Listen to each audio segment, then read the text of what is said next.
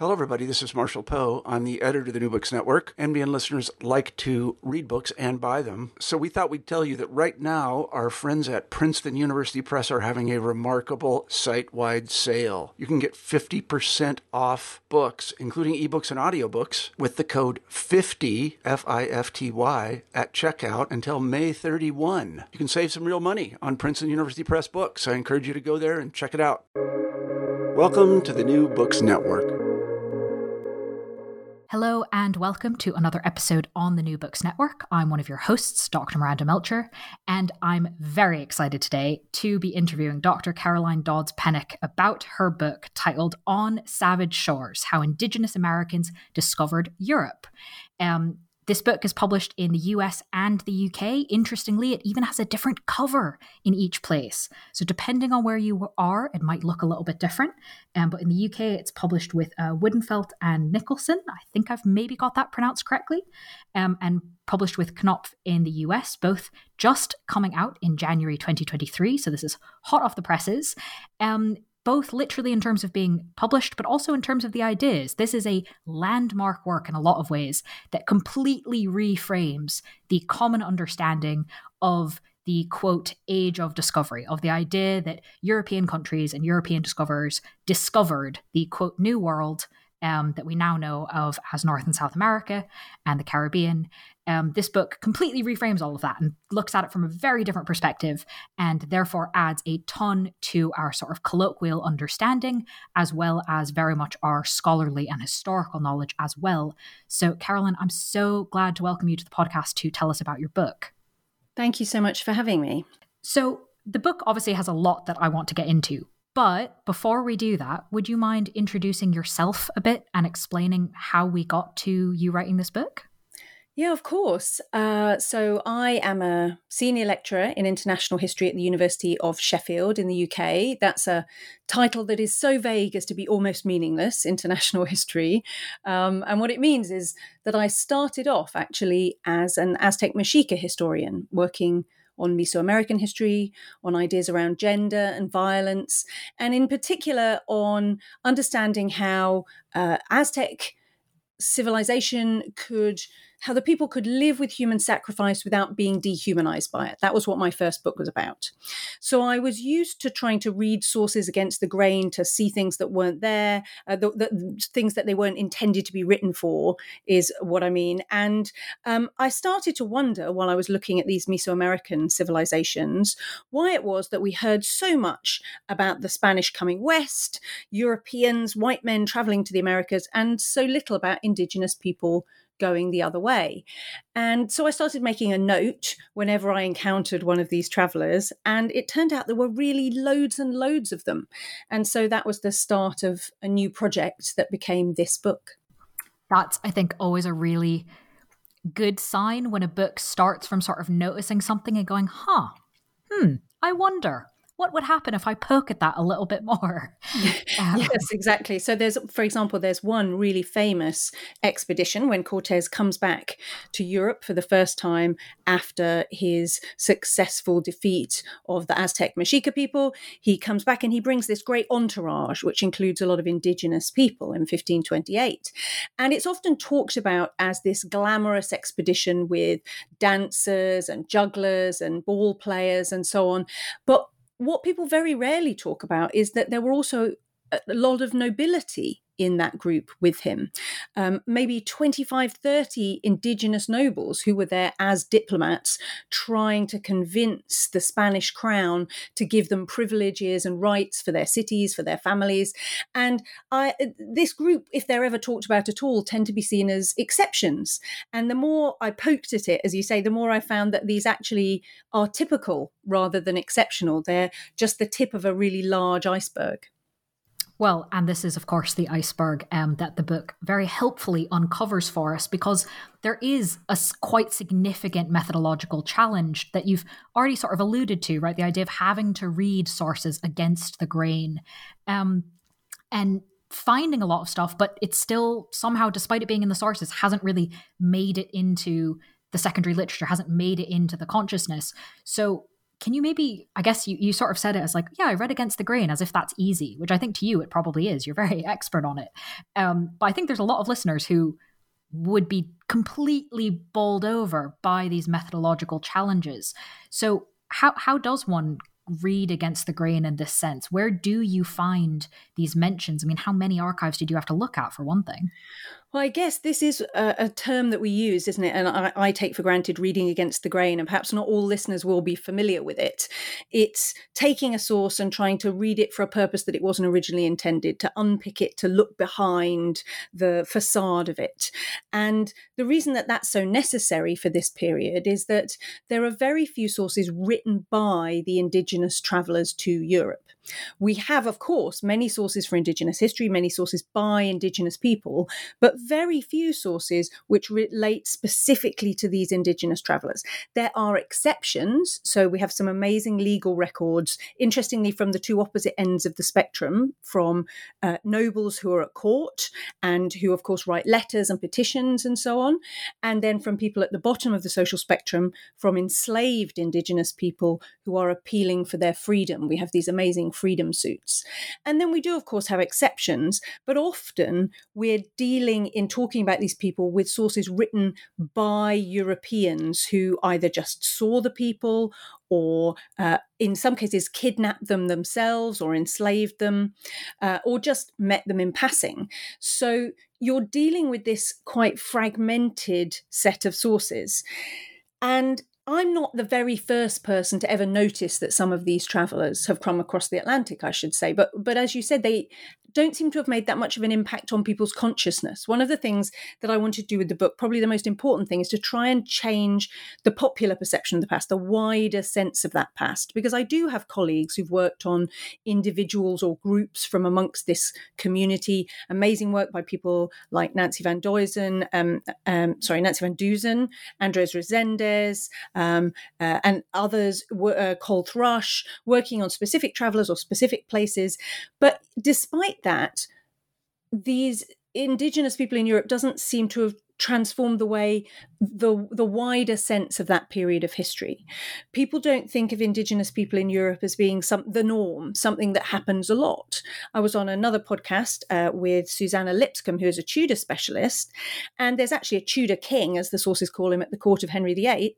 And Susanna said to me, I didn't know he was there. And she's a specialist in that period. And she didn't realise that these people were present in Europe at that time. So there's this difficulty, I suppose, in shifting the way that we think about this period.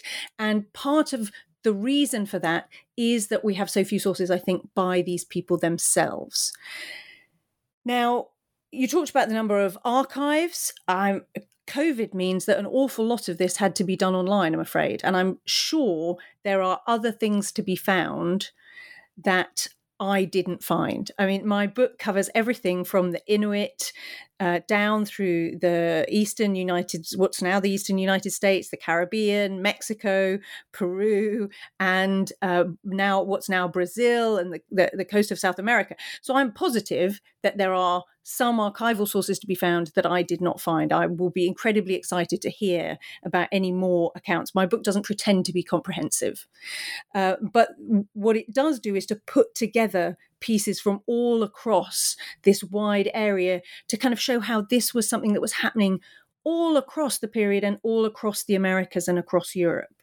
And I have quite a lot of archival sources actually from the Archive of the Indies in Seville, where the Spanish Crown put together these incredible records of their subjects and of the colonial period. They're quite micromanagers, the Spanish Crown, so we have really good records for that period. And that's where we find a lot of these freedom suits that I mentioned, and also the letters and petitions from the nobility. That's just one of the archives that I did use. Thank you for explaining that and kind of situating the book and sort of some of what it's trying to do, how it relates to the literature. And of course, one of the ways that we can help change that consciousness is to actually just learn a bit more of the history as you discuss it in the book. So we are going to talk about kind of, as you said, both ends of society that tend to be especially well represented, the nobility and the slaves. But I'd like to start, I guess, mildly arbitrarily with the nobility, because they do come over on that first ship, and we've already mentioned them a little bit. So, as you've done in the book, maybe you could tell us a little bit about kind of one of those especially highlighted or especially documented diplomatic expeditions, and then help us understand to what extent is that one extraordinary or, in fact, quite representative of a thing that was happening in a lot of different courts. So I'm trying to decide which one to use, you see, because they're all so interesting. Yes, I'm making you make that decision. Will be both exemplary and exceptional, if that makes sense. Mm-hmm. So, for example, one that is particularly well accounted is the 1545 voyage of a Maya lord called Arpot-Bats. And he comes to the court of Prince Philip, who is shortly to become Philip II. And he comes with a number of other Maya lords, Kekchi Maya lords. They travel from a place that's called San Juan Chamelco in what is now Guatemala, where he's a real hero in their histories, because Arpot-Bats is the first person to voluntarily convert to Christianity in that region. And he does that in order to make accommodation with the Spanish and to protect his people, having seen what's going on in the regions around. He's the first Kekchi Catholic from that region. And he and a number of other lords put together this enormous expedition where they bring thousands of beautiful quetzal feathers. They bring cacao, pots, squash, all the different foodstuffs from the region. And there's enormous amounts of records which have been uncovered by some amazing work by Ashley Kistler with the community there. And this expedition comes across the Atlantic in a way that is really quite typical. They have to trek overland, and then they travel across the Atlantic, and they come to the court. And when they arrive at the court, there's this wonderful story in the records where Philip is sleeping and he hears the birds that they've brought with them, these beautiful songbirds, and he leaps out of bed to come and see who these people are that have brought this stuff. And one of the reasons that Arpot-Bats has become a hero in his people's history is that the story goes that he refuses to bow to Philip II. And because he says, I am also a king. I'm a ruler. I'm not going to bow to you. And so it provides the basis for an accommodation. And so it seems like he is representing his people as an equal. Of course, though, what's going on in the backdrop of this, which is always happening, is the reality of that unequal balance of power. He is there to actually ask. You can see this incredible diplomatic strategy. He's there to ask for more missionaries and stuff for a church. And so the story goes, Philip gives him not just the story, the records show these incredible bells, big silver bells, one of which is still hanging in the church at San Juan, these incredible bells, cloth, scissors, tools, gifts for the church, as well as a promise of more missionaries. And on the way back, supposedly the bells are so heavy that one of them sinks into the earth, and you can still hear it ringing at night, according to the local legends and stories. One of the fascinating things about this is that it's also, these are the first people recorded making drinking chocolate in Europe. You hear, when we talk about transforming the history, you hear these stories in which, Cortez or Columbus brings back the secret of chocolate from the Americas. These are very poorly attested, in fact, not attested at all. And the very first record we have of anyone making drinking chocolate in Europe is these Maya lords in 1545. So they are bringing over something that will transform much of our everyday lives. I eat a lot of chocolate. I'm sure I'm not the only one. Now, in some ways, Arpot-Bats' expedition is really exceptional. It is wonderfully attested both in community records. They now have a school named after him. They have a day in his honor, and they've done a lot of education in the community and working with these local mythical histories around that heroism. They also have incredible community records, as well as the records in Spain. And of course, this from the point of view of the indigenous people as well, it is a great moment where they're sending a huge expedition. So it's in some ways exceptional, but also it's entirely representative of the fact that lords from Mesoamerica are going backwards and forwards all the time, not just Mesoamerica, from South America too. They are going backwards and forwards to the Spanish court constantly in this period. My book focuses on the period up to the founding of Jamestown, so 1607. So a lot of what I'm talking about in terms of these expeditions, diplomatic embassies, is Spain. But you see similar things happening in England, in France, in the Netherlands as the periods go on. And as I mentioned, there's a Brazilian king at the court of Henry VIII who is there on a diplomatic embassy. Now, Ardpot Bats is particularly independent, particularly powerful. Some others come from a position of greater weakness or who are much less influential. But nonetheless, it's just, again, I'm struggling for another metaphor than the tip of the iceberg. He is just one of many that we see, a lot of whose stories I tell in the book, but by no means all of them. Well, and the idea that some of them are more powerful than others, I mean, that would be true of the rulers that we might be more familiar with, right? There is a difference between the King of France versus a duchy of something in what is today Germany, but at the time, was not on the same level as the Holy Roman Emperor or something like that. So I think it's worth, one thing I was thinking of when I was reading the book was just kind of constantly drawing parallels in order to put these people, that many of whom for me were new, kind of in the same frame of reference rather than as some sort of other. It's like, no, we do know what it's like to have monarchs, some of whom are powerful, some of whom are not, some of whom kind of have lots of gifts and are impressive, and some of whom kind of have to beg for things more. Yeah, absolutely. You're quite right. It's simply slotting these people into our picture of this period where I think they've often been missing. And sometimes the power dynamics are very different in Europe to what they would be in their homeland. So Walter Raleigh, when he's imprisoned in the Tower of London, for example, in 1603, one of his two servants there is an indigenous man who we know as Harry. And he seems to be a servant for Raleigh for a number of years. But then when Raleigh later, a number of years later, goes back to the Americas, Harry is the cacique, he's the chief. And Raleigh goes to see his old friend, as he calls him, and Harry keeps him waiting. And it's quite clear that he is making sure that the power dynamic is reversed now that Raleigh is the one in the precarious position who needs his help, who's ill and wants supplies and so on. So those power dynamics shift as well, depending on the context that you're in. So speaking of power dynamics, and going back to the idea of the Spanish crown in particular being incredibly obsessed with sort of points of law and keeping track of every administrative detail, I was really interested to learn that, and I believe it's specifically from Isabella of Castile that kind of decides this, or at least influences it, indigenous people kind of writ large were considered vassals of the Spanish crown, which is a really particular type of relationship, and was kind of for the category almost of indigenous people, not particularly differentiated or nuanced. First of all, kind of why was that category chosen? And what was the impact of this as sort of relations and ties across the ocean continue and deepen?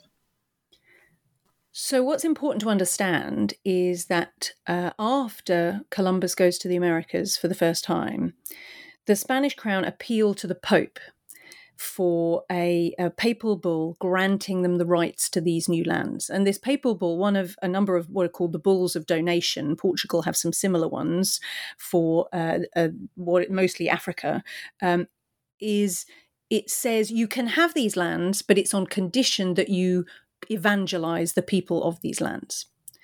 And so in order to legitimize their power in the Americas, it's essential that the Spanish crown evangelize these people. And to do that, they have to recognize them as fully human, something that the Pope also declares them in 1537, as fully human and as vassals, full subjects of the crown. If they treat them any differently, then they immediately undercut their legitimacy for being there. The difficulty is that sets up a difficult balance for some people between wanting to evangelize what are seen as these new Christians, these innocents who need rescuing and bringing to the faith, and a desire to exploit and oppress and enslave people. And so you get laws being written, and you can see that Ferdinand, Isabella's husband, is much keener on enslaving people than she is. The minute Isabella dies, there are a number of new enslaving licenses granted, for example. So, we can talk about crown policy, but actually it's also about what individuals think. But in the main, Indigenous people are declared to be vassals, and that means they cannot be enslaved except under certain particular circumstances. And those are if they're being rescued from a worse fate, which is usually slavery to a non-Christian, because of course, what could be worse than that? Or from being a sacrificial victim. If they are cannibals, and so people like Ferdinand go around declaring whole swathes of islands to be cannibal islands, for example. This is where we get the idea of Carib, a word associated with cannibal and the Caribbean. Or in the event that they are captured in a just war. And so, of course, you get people being imprisoned, and they say, well, these people were rebelling against us, and so they've been justly captured.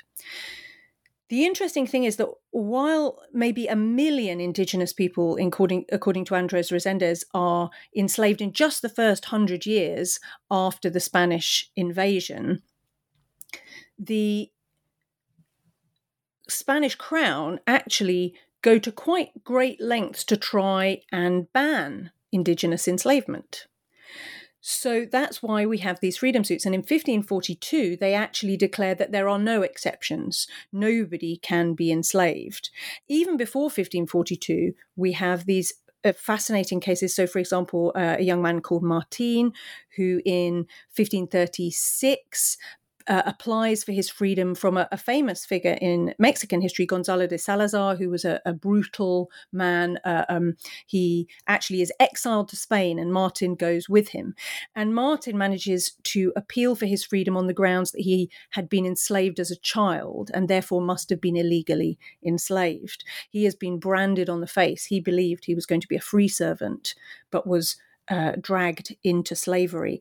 And so you have these incredible cases that speak not even to whether slavery was considered legitimate, but what grounds it was. And it's important to recognize as well that the idea of the vassals and not being able to be enslaved only applied to people who are subject to the Spanish crown. So if you're from Portuguese territories, well, that doesn't count. It doesn't matter if you're an Indio in the language of the time. It has to be someone who is Indio and from a Spanish territory. So you get all these disputes about whether people are legally enslaved, which from a contemporary point of view, of course, feels like the wrong argument, doesn't it?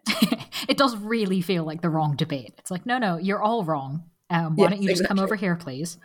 But this kind of, in some ways, your answer just now implies a sort of extra function that the law is playing in a way, or at least really highlights the importance of the law, which again is not really part of the colloquial consciousness of this period of history, or kind of the relations between the conquering European kingdoms and the indigenous territory that they're invading.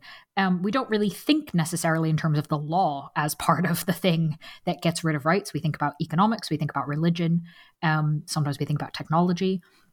But I was really fascinated that one of the reasons these sources are so tricky, one of the reasons you have to read them against the grain, is actually kind of on purpose words are being used to hide things. And it goes back to, in a way, kind of what you were just saying, this idea of the Pope laid out the rules. And so we're going to kind of only talk about things in particular ways so that it looks like we're following the rules. But it wasn't just about, are you in Spanish territory or Portuguese territory? It wasn't just about, oh, we're going to call you a cannibal and therefore we can enslave you. It went way further than that. Could you explain a bit how? Like the terms used to describe people in court documents and who was given different sorts of labels and kind of what sort of implications that had, for example, when it comes to like enslavement claims or freedom suits. I see what you mean. So yeah, language is incredibly important and legal statuses are incredibly important because there are legal forms of oppression and illegal forms of oppression. people go to quite great lengths to ensure that they're legalizing what they're doing. So from the very beginning, you see, for example, people being described with words like loro, which means brown, rather than being called Indio, in order that they can be brought into Europe.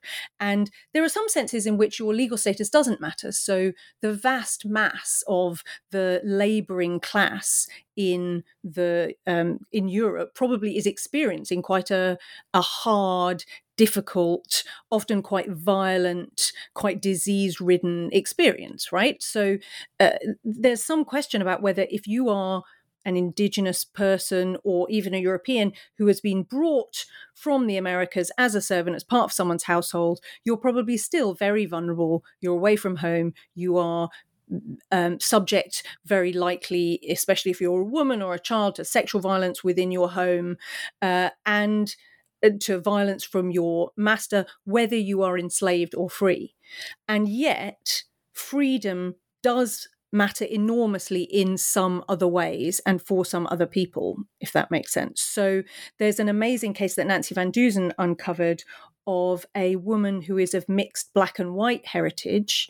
She's called mulatta in the sources, which isn't a term we use now. That's what she's called in the sources, who claims to be an Indio woman because she wants to be freed from enslavement. And it's a really tragic case. She starts screaming in the town square until a lawyer says, "What's going on?" She appeals. She says she's illegally enslaved. And in court, she begs the daughter of the woman she's pretending to be to say, tell them I'm your mother. And the daughter refuses. And she is tortured and in the end admits to lying, and so is held, remains enslaved. And it's this tragic case of where just the legal language being called Indio, or being called, in her case, India or mulatta are the terms in the source, can make the greatest difference to someone's experience, while at the same time, in some ways, feeling like the smallest thing, if you see what I mean. It's really, really tragic. And there's one amazing source where just being called Indio is considered to confer on you rights. And so they keep calling this man Indio in the legal records, and his owner, the man who asserts a claim over him, says, you can't call him that, because by calling him that, you're acknowledging that he has these legal rights. And so when he loses his case, they scrub all of that out of the records. They erase his identity literally from the legal records, because in losing the case, he's been denied that identity. It's incredible how what are quite dry records can sometimes feel very, very immediate and really, really moving. And certainly the way that they're discussed in the book. For listeners, in case you haven't realised by now, I'm sure you have, we are in many senses doing a whistle-stop tour of the book. And so for anyone interested in reading it in depth, there are a lot of cases and examples of particular Indigenous peoples either travels or settling in Europe with a lot of detail and richness that is kind of surprising when we think of the dry documents that they initially came from. And that's kind of one of the other kind of types of experiences I'd like to turn to now that we have at least a little taste of the idea of the splendor of some of the noble visitors, as well as the tragedy, really, of the up to, as you said, 1 million in the first century Indigenous people who are enslaved. It's not just quite those two categories of Indigenous people that are in Europe. There are travelers, there are the people, as you said, bringing over drinking chocolate, bringing over a whole bunch of things that maybe their contribution in them does not get picked up, like tobacco, for example. But of course, they were experiencing like really strange places for them that were not at all like home. And so the same way that we do have conceptions of, you know, what did Columbus think of when he went to the Caribbean or whatever, we have those records in our imagination, the impressions of it. What were the impressions of Indigenous travellers when they encountered places like Seville or places like London? It's really hard to tell in a lot of cases because we have, as I said at the beginning, very few of these people's individual voices recorded. So some of understanding this is speculating. And it's also really important to emphasize that people had very different experiences and would have had very different responses. So, for example, people from Mexico would have been used to coming from a built-up urban environment. So they probably wouldn't have been nearly as surprised by places like Seville and Madrid as people from what is now the South Carolina and the coast of the United States would have been being brought to London, where you're going from relatively small communities to huge urban environments. So they must have had very different responses. We do have a few accounts, though, and the themes that come up are really frequent. And the main theme that comes up over and over again is inequality. Indigenous people are absolutely astonished by the inequality that exists in Europe, by the hoarding of resources, by the fact that, when Michel de Montaigne meets 3 Tupinamba men, he wrote a famous essay about this French essayist meets 3 Tupinamba men from Brazil, and he says that these men didn't understand why people weren't burning down the palaces when they were outside with no food, nothing to eat. And that's reflected in 1610. A young man called Savignon, who's a Wyandot, went to France, was brought there by Samuel de Champlain. And he says he was just shocked by the people begging for food alongside the palaces. That idea of inequality comes up over and over, and it comes up again in later sources by Indigenous people written themselves in later centuries about their travels. Now, this isn't to say that there's no inequality in Indigenous civilizations across the Americas, but even in places like the Aztec Mexica capital, where you have extreme wealth, you have very little in the way of abject poverty. There tend to be resources for redistribution, either communal grain stores or shared resources is much more of a thing. This idea of reciprocity is a much greater thing. So it's not to say everybody was equal. I'm not talking about a utopian communalism in the Americas, but they are absolutely shocked at this inequality. We also get complaints about children ruling over kingdoms. Why on earth would warriors follow these young children? What are they doing there? Why aren't these strong rulers taking charge? And I mean, Savignon is quite shocked by children being hit and by violence in the name of justice. Now, I'm sure that Aztec Mexica people wouldn't have been shocked by violence in the name of justice, but he certainly is. So you have these different responses, but the one that comes up over and over is this real surprise at the extent of inequality and of poverty. I found that really interesting, not so much because of the response, but because obviously the term Indigenous peoples groups together a whole bunch of different cultures and languages and traditions. So the idea that there's kind of anything that is so consistently reported is interesting in and of itself.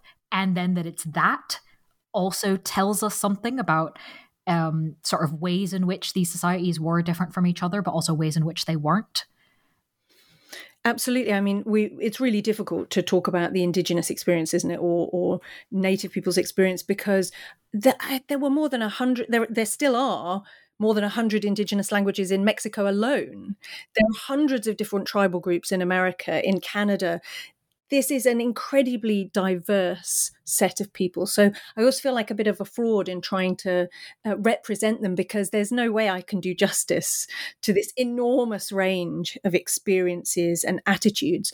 So all you can do is to shed light on these small parts. And of course, there are senses in which you want to try and say, well, Europeans think more this way and Indigenous people think more this way. So, for example, I have a chapter where I talk about stuff, which I keep insisting on calling stuff, because if we call it commodities or products, then we're immediately marketizing it, turning it into something about the economy.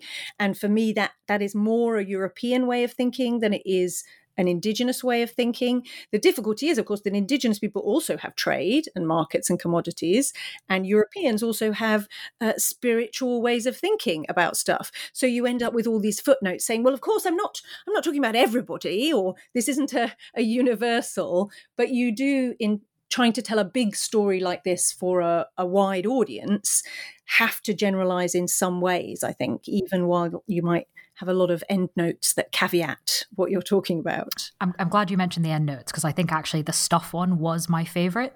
So I'm glad that you mentioned that one. It was a very clear and also entertaining caveat. So I'm glad you mentioned that for listeners to have an idea of a little bit of the reading experience. Well, my book has both footnotes and endnotes. I don't think there are many popular books that have both. And I was very grateful that my publishers allowed me to have all the scholarly endnotes that I wanted, as well as some sarcastic footnotes. They did take out some of my sarcastic footnotes, I'm afraid, but some of them survived the editing process. All right. Well, now that you've brought it up, I do want to go slightly off-piste and ask about that, because in some senses, the footnotes, the snarky footnotes, were very familiar to me, because that's very much how, in my experience at least, academics within the same field kind of talk to each other. Right? Those are the sorts of comments that quite often we will put in our own drafts when we're sending it out to our colleagues to look at, or annotate on someone else's draft of something. And we sort of have these nice little codes such that by the time something gets published as an academic book, sort of the in-group kind of knows that that's actually quite snarky, but it doesn't look like it quite so obviously. And then, of course, if we write for popular press, that all gets taken out. So how exactly did you decide to include them and even conceptualize how you wanted your voice to come across in those footnotes? That's a really good question. I guess that's my voice. As you suggested, we have the way we talk, and then the way we talk to colleagues, and then we have the scholarly voice, don't we? And so I've always wanted to talk to a wider audience than just academics. I was always kind of, well, if I think it's interesting, why wouldn't I want to talk to lots of people about it? So my first book, although it is an academic one, I think is considered reasonably readable for an academic book, if that makes sense. I tried to make it interesting. And then I became a blog editor for a period of time, just over a decade ago. And that made me really aware of how you write, much, much more consciously aware of trying to engage people with the style, if you see what I mean. So by the time I came to write this book, I wanted it to be in my voice. And my agent said that my book pitch was the first one he'd ever seen that had footnotes and endnotes. And I think most of them don't even have endnotes or footnotes. Yeah, I was going to say, even for a pitch, goodness. Mine had both. And for me, it's kind of a way of balancing the scholarly and my not my popular voice, but almost my personal voice, my internal monologue. So I think of the footnotes, and there were more of them to start with. There's like a little sidebar where I'm talking to the audience. You don't have to read them to understand the book, but it gives you just a little insight into what someone might be thinking, or just a little bit more. It's almost like a sarcastic aside, or an interesting aside, or a little insight into an extra thought about that thing. And those don't all survive the editing process. Your editor says, "Are you sure we really need this? Aren't you just going off on a tangent?" And so the footnotes, the endnotes are there to give colleagues, scholars, or anybody else who wants it all the information they need to follow up on what I said, to validate it, to check it, to carry on the work, to look more into what I was talking about, because it was a really scholarly piece of research as well. This isn't just an overview. I went and did a lot. I went back to the primary sources every single time that I could and found original primary sources. And the footnotes are my conversational voice, if that makes sense. So there's a bit of when people talk about discovering, I think of that as a really good example. So when people talk about Columbus discovering a place, every time I say it, I kind of have these heavy mental inverted commas, these scare quotes, because you can't discover a place when millions of people are already living there. It's like me coming around and discovering your house. It doesn't make any sense. And so that kind of thing is something which in scholarly writing might be taken for granted, but which I want to draw the reader into that thinking about it as well, if you see what I mean, to kind of point at it and say, but look, this thing doesn't make sense, or look, this other thing's interesting that you might think about. That's how I think about the footnotes. And the two examples you've just given there of discovered and stuff really goes back to the point you were making earlier about the importance of language. And how in, for example, these legal documents, we can see that, well, if you call someone this, then that actually means that they have these rights. If you call someone this, it's not just the word in and of itself, it's the implications that come with it that we have to pay attention to. And that's completely the case, even when we're talking sort of in modern language about things that we all think we know what they mean. I found the footnotes really interesting and sort of poking at words that maybe otherwise wouldn't get a look at and go, oh yeah, hang on a second. What does it mean if we say discovery? Whose voice are we completely shutting out? Absolutely. And words like brought, people were brought to Europe, or they were taken to Europe. Now, you're hiding a whole conversation there about consent, aren't you? Did they agree to come? Were they kidnapped? Are we reading too much into that word? Maybe they did agree. How do we know?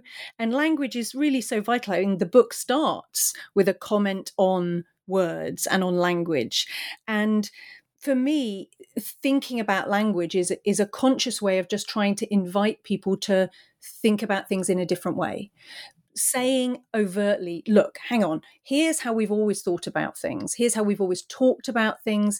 Instead of doing it like that, maybe let's think about it in a different point of view. And language can really do that. So calling the Americas Turtle Island, as many people in what is now the United States do, instead of calling it America. Because, of course, the concept of America doesn't exist before Europeans arrive, and Amerigo Vespucci is mistakenly credited with being the discoverer. It's named after him.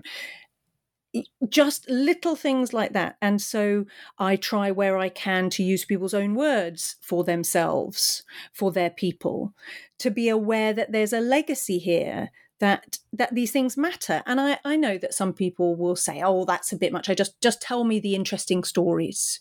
You know, I don't need to be given the complicated words. I don't need to be thinking about that. Okay, but you know, what I'm trying to do, which is kind of where we started, is to flip people's point of view, to give a different starting point to this period of history. And so language is part of that, and of trying to change that perspective and just get people to think about it in a different way. So one of the aspects that I was very pleased that the book looked at in a different way, that flipped the script on, was, of course, the church. Because even just in what we've discussed so far, the role of the church, the role of the Pope, is clearly incredibly important in determining a lot of the parameters of the interactions between Europeans and Indigenous peoples. And we tend to think of it that way. We tend to think of it as the Catholic Church sort of going over there and imposing itself. And obviously, in a lot of ways, that is literally true. Missionaries did go to these places and did literally impose themselves. But you also look at in the book on the work the other way. What impact did the Indigenous peoples have on Catholicism and Christianity? Because, of course, it's a two-way street. If you're interacting with someone else, there's going to be some sort of impact the other way. So that was somewhere I was really interested in, kind of how you flipped the perspective there. And I was wondering if you could tell us more about the impact of Indigenous peoples on the church. Yeah, there's been a huge amount of work, of course, on ideas like syncretism, the mixing of Catholicism and of indigenous religions in the Americas to create a new kind of faith. Even if you look at Mexican Catholicism today, it's not the same as Spanish or Italian Catholicism. They have many practices and rituals and beliefs that are very distinctive and unique to their context, to their environment, and to their heritage. It's hard to trace the same kind of process taking place in Europe, because the majority of indigenous people who come to Europe are either brought for the purposes of evangelization or are in a context where it would be incredibly unwise to express unorthodox views. So you have this fascinating thing where the church are bringing over young people deliberately in order to teach them the faith with the idea that they will be then sent back to the Americas to convert their fellows. You see that happening with the French crown and the peoples of what are now Canada. You see that happening in Spain, in Portugal. It's a really common practice. And you see similar things with Britain, though they tend to be more concerned with showing that people can be civilized than that they can be Christianized, actually, in Britain. Now, what that means is that you have often young men, occasionally women, being taken to monasteries and convents, famously Guadalupe in Spain. We know that there were indigenous people present at Guadalupe being taught the faith at a shrine where there is a dark-skinned saint. The thing that they're going to be asked to worship is a dark-skinned icon of a saint. How would they have felt about that? And a saint that's particularly associated with ending epidemics at a time when their peoples were being decimated, of course, by epidemics as well as violence. How would they have seen that exchange? And we just don't know. We do know, though, that they're present and they are forming ideas about belief and about Christianity in Spain itself, at the heart of empire. We know that there are these incredible exchanges taking place of education, of belief, of faith. We know that this is, again, the norm, that these people are ubiquitous in Europe. What we don't have is very good evidence, though, for how these people saw things or for how they interacted, but it would seem extremely unusual if they weren't going through the same kinds of processes as was happening in the Americas, where we have much better evidence. And we know that some people became fervent converts, absolute believers who were completely converted, and others totally rejected the faith and said, what on earth is this? And we do see among the indigenous people who travel to Europe really different responses to their experience. So Manteo and Wanchese, who are two people from Roanoke and Croatan on the coast of the United States. Roanoke, of course, famous island, the place of the lost colony, and they are brought across to London in 1584, and they work with a man called Thomas Harriot on the first Algonquian language Latin alphabet, an Osamokamuk alphabet. It's often credited to Harriot, but it's become clear that they're really involved in that. The first time that they go back to their homeland in 1585, Manteo remains very allied to the British. He works with them. He is baptized. He is sufficiently trusted and is considered sufficiently Christianized and a man like us that they give him his own gun, which is almost unheard of. They don't give pieces, as they're called, or guns to indigenous people at all in this period. But Manteo gets his own gun. Wanchese, the second they land, he disappears. And as far as we can tell, he foments the local people where he's from against the English. So you have this incredible range of responses, just as is happening and is better documented for the Americas, where we have a lot more writing. It seems that exactly the same thing is happening in Europe, but we have to, again, look a little bit harder to see those different responses. I think that might be one area where there's more to be discovered that could be very exciting. I really hope there is. I do know, a friend told me that there's an archive that she has worked in, which is about indigenous people in Spain, and it records indigenous people being present in the Franciscan houses. But again, she said all the records are just about them being there. They're not by those people themselves, sadly. Well, fingers crossed we will find something. That would be really good. Interestingly, though, there is one area that we may not have a great amount of documentation about, kind of how the people that introduced these changes.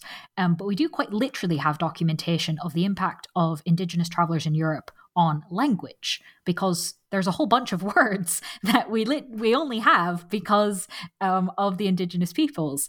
So I was wondering if you could tell us a bit about that sort of area in which Indigenous people enacted change for Europe. Yet language is so much influenced by indigenous languages, and I think people just don't realize it. So the word canoe is from Arawakan, Caribbean language. It's not just the thing, but also the word is Caribbean, and of course is an incredibly important technology as well, is adopted quite early by Europeans. Another word that is also a technology is hammocks. That's from Taino, and the introduction of hammocks absolutely revolutionizes shipboard life from the late 16th century. If you imagine, before they encounter the Taino and their hammocks, everybody is crammed in, lying on the floor in these ships. The introduction of the hammock transforms shipboard life, much easier to put away, much more space inside. You often do have these coastal words, so words like buccaneer, which comes from bucan, which is smoked meat, which is a Tupi word, word from Brazil. And it's associated with the kind of meat that the buccaneers, the people on the coast, had. Of course, it's often associated with stuff, not always, but it is often associated with stuff, with the things that come. So from Nahuatl, which is the Aztec Mexica language, we have avocados and tomatoes, chilies, chocolate, not just the stuff, but the words are from those languages. From Inuit, we have anorak, Algonquians give us toboggans and moccasins, words like this. And it's so fascinating how, depending on which indigenous culture encountered which European society, how those languages differ. So chocolate, is a word that cuts right across. We have words, chocolate in English, chocolate in Spanish, chocolat in French, chocolate in German. It's really similar, isn't it, in all these different languages. But if you think about, so the Spanish used the words tiza, for example, which means chalk, because they met the Nahua. But that word hasn't come into use in English, where French have a lot of Tupi words, like ananas, for pineapple, which comes from the Tupi word nanas. And so you have these stories of encounter being built into the language that we use every day. And it's also the stuff that we use every day. You mentioned tobacco. Tobacco is not a popular product nowadays, by and large, in many parts of the world, but it is an incredibly pervasive one. And smoking is an indigenous practice. People weren't smoking. They weren't chewing tobacco. They weren't using pipes. They didn't have cigarettes. It's an entirely indigenous practice which has been adopted wholesale, and which people don't think of as being indigenous. This is one of the most important things for me, I think, is just reminding people of the roots of so many of these things. When people think of tomatoes, they think of Italian cooking. They don't think of the Americas. When people think of potatoes, they think of Irish cuisine, perhaps, or of a Sunday roast here. They don't think these are products of the Americas. I mean, imagine East Asian or Indian or West African cooking without chilies. It's almost inconceivable, isn't it? People can't imagine what that must have been like. But 500 years ago, these cuisines were totally different. And that's, I guess, is the bigger story of the book, is this attempt to just highlight the cosmopolitan roots of the world that we live in today. I mean, we're all migrants historically. We could go back in England. I can go back to the Romans, or I could go back to the Angles and the Saxons. There's wave after wave of different encounter, and I'm just highlighting one. But that one is so often seen as being driven by Europeans. 1492, Columbus encounters the Americas and opens up the beginnings of the global world. And I guess what I'm trying to get at is it's not just him. It's not just Columbus and Walter Raleigh. Walter Raleigh and his tobacco and potatoes. Tobacco and potatoes were both in Europe long before Raleigh even thought of heading to the Americas. And indigenous people were among those that carried them to Europe. And so it's that question of transformation, right? Of shifting the dial on the way people see this past. Well, I think that is a perfect place to end our discussion of the book, because it touches on so many of the key things that you're doing in the book, and of course on some of the points at least that we've managed to cover in the discussion. Hopefully we've covered a bunch of the things that were interesting. Obviously listeners can read the whole book to get all of the different pieces and ways in which the impact and transformation is much more apparent than we perhaps remember, and hopefully once more people read the book, that will maybe change.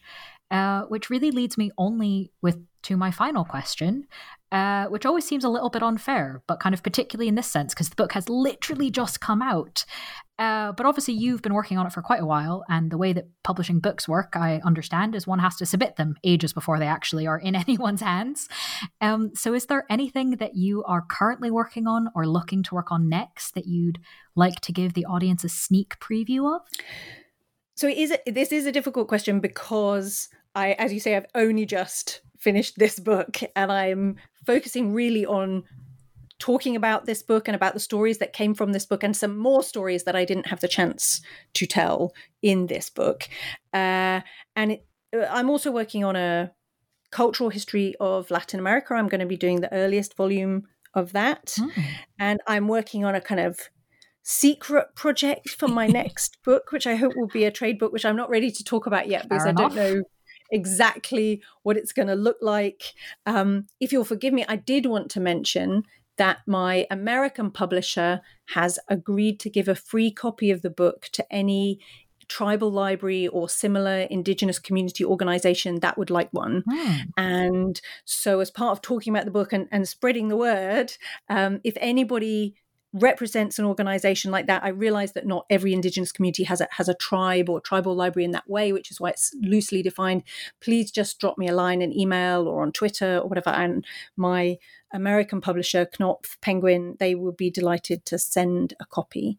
So I guess, I'm not quite sure where I am. Honestly, I'm in that, in that kind of marooned place that writers find themselves when they've just finished a giant project and are still really talking about it and in it, and trying to find my brain again so I can write about something different. Well, any listeners who want to join Caroline in this are very welcome to read the book, which again is titled On Savage Shores, How Indigenous Americans Discovered Europe. It's just come out in the US and the UK, and so get your copies wherever it might be convenient. Caroline, thank you so much for being with us on the podcast. Thank you ever so much for having me on.